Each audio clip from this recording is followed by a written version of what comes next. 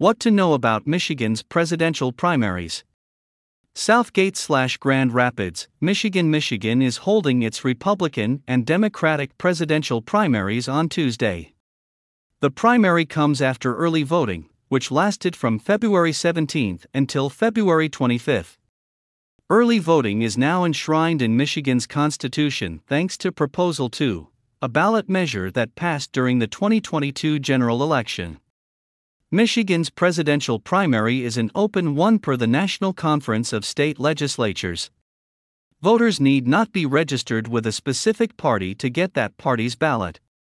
On February 27, polls open at 7 a.m. and close at 8 p.m. Even as incumbent President Joe Biden competes in the Democratic presidential primary, more eyes are trained on the Republican presidential contest in the state. Although that race is more competitive than its Democratic counterpart, it is still expected to end with another big win for former President Donald Trump, after a streak of support put him well ahead of former South Carolina Governor Nikki Haley in delegates, including in her home state February 24 primary. Polling also shows President Trump with a commanding lead in Michigan. Sandy Sikorsky, an early voter for President Trump who spoke with the Epoch Times in Southgate in Michigan's Wayne County, had a simple message for Ms. Haley. "Go back home," she said. Her husband, Douglas, made a goodbye gesture to drive the point home. The national press has been particularly interested in the dueling Republican caucuses on March 2 that will follow the Republican primary, threatening the perception of Republican unity at a point when the party has begun to consolidate around President Trump as a likely presumptive nominee.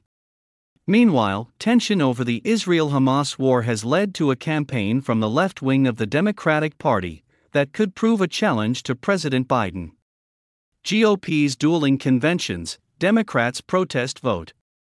More of Michigan's 55 delegates to the Republican National Convention will be awarded through the caucus process than through the primary vote 39, as opposed to just 16. State Republicans' use of caucusing is downstream of a 2023 vote by the state's Democrat-dominated legislature that rescheduled the state's primary in line with Democratic National Committee priorities. That conflicted with the RNC's calendar, leading to objections from Michigan state legislators at the time, who worried that the scheduling would disempower voters by stripping them of delegates. If this becomes law, no Republican candidate for president is going to come to Michigan to campaign, Republican State Representative Andy Beeler predicted at the time. Ms. Haley campaigned in Troy, Michigan, on February 25 and Grand Rapids, Michigan, on February 26. President Trump was in the state for a rally in Waterford Township on February 17. President Biden visited Michigan in early February with a view to the general election. The United States' backing for Israel in its war with Hamas has undermined the president's relations with Democratic and other leaders of Arab and Muslim communities, key blocs in what could prove to be a crucial battleground state. He faced protests over U.S. support of the war during the trip. Some ceasefire activists, including the relative of Representative Rashida Tlaib, are campaigning for Democratic voters to vote uncommitted over President Biden in the Democratic presidential primary, as a protest against the administration's Gaza policy. Michigan Governor Gretchen Whitmer, a Democrat, predicted that the number of protest votes against President Biden will be sizable. The Republican plan to hold a caucus at their March 2 convention marks a compromise over its calendar. The lack of such a conflict is why Democrats in the state aren't staging their own caucus. All 139 delegates to the Democratic National Convention will be awarded based on the results of that primary. But, confusingly, the official state convention in Grand Rapids will be competing with a convention in Detroit. Former Michigan GOP chairwoman has maintained that she still leads the party even after an RNC vote affirmed that former Representative Pete Hoekstra, the man endorsed by President Trump, is in charge.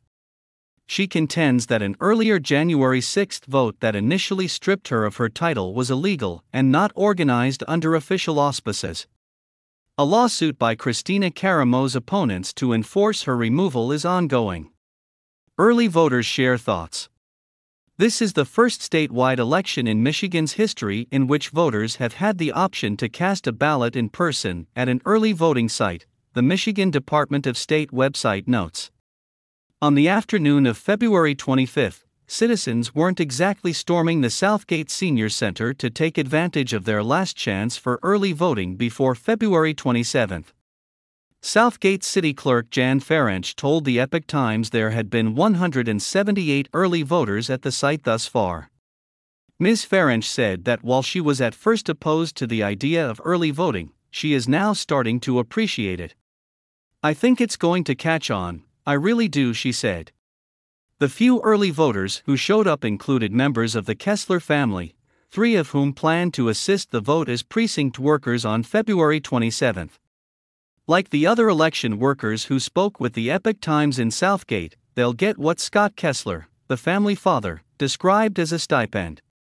He and his son Jude, another election worker, told the Epoch Times they voted in the Democratic primary.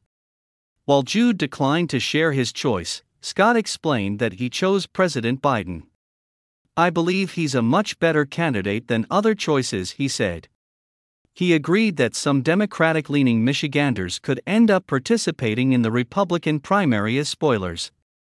His son, Jude, defended the openness of Michigan's presidential primary.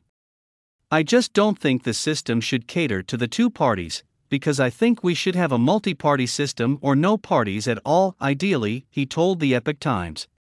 "Entrenched, team-like parties are bad for democracy," Scott added. "I played a political game with my vote just now. I took a Republican ballot and voted for the least likely Republican candidate to try to keep Donald Trump off the ballot," Jane Kessler, Scott's wife and another future election worker, told the Epoch Times.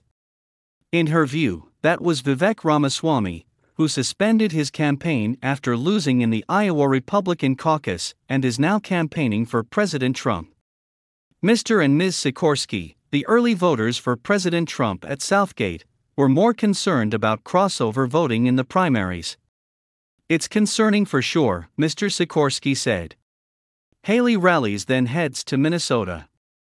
Ms. Haley's rallies in Michigan come amid a whirlwind schedule following her South Carolina defeat. Her plans after that contest encompass 10 private fundraising events as well as public rallies. Ms. Haley's Grand Rapids stop was at the Amway Grand Plaza, the same hotel where the state GOP will hold its official convention March 2. That was followed by a rally in Minnesota. On February 27, the day of Michigan's primary, she is scheduled to speak in Colorado. An event in Utah follows the day after. One attendee of her Grand Rapids speech, economics instructor Ron Sipsick, was under no illusions about the likely outcome of the upcoming Republican presidential primary. "The probability is low that Nikki's going to be elected," he told the Epoch Times while standing beside his wife, Kim. "From a conscience stance, we need to vote our conscience, and so my wife Kim and I did vote," he said. Moses Milan was holding a sign for Ms. Haley when he spoke with the Epoch Times. "But he isn't a supporter of Ms. Haley, not at all. They handed this to me. I didn't really have a choice," he told the Epoch Times. Mr. Milan works on political campaigns for Turning Point USA's Campus Victory Project. After clarifying that he was speaking for himself and not on behalf of Turning Point, he said, "Trump is not just running against the Democrats. He's running against the Uni-Party in Washington, who are backing Nikki Haley. They try to keep real estate in both parties, and Nikki Haley is real estate within the Republican Party. Is she going to win? Not likely. But I sense there's a need to at least keep an avenue open so that it's not completely up in the air should something happen to Trump," he said of the challenges President Trump is facing from actors within the DOJ. The Associated Press contributed to this report.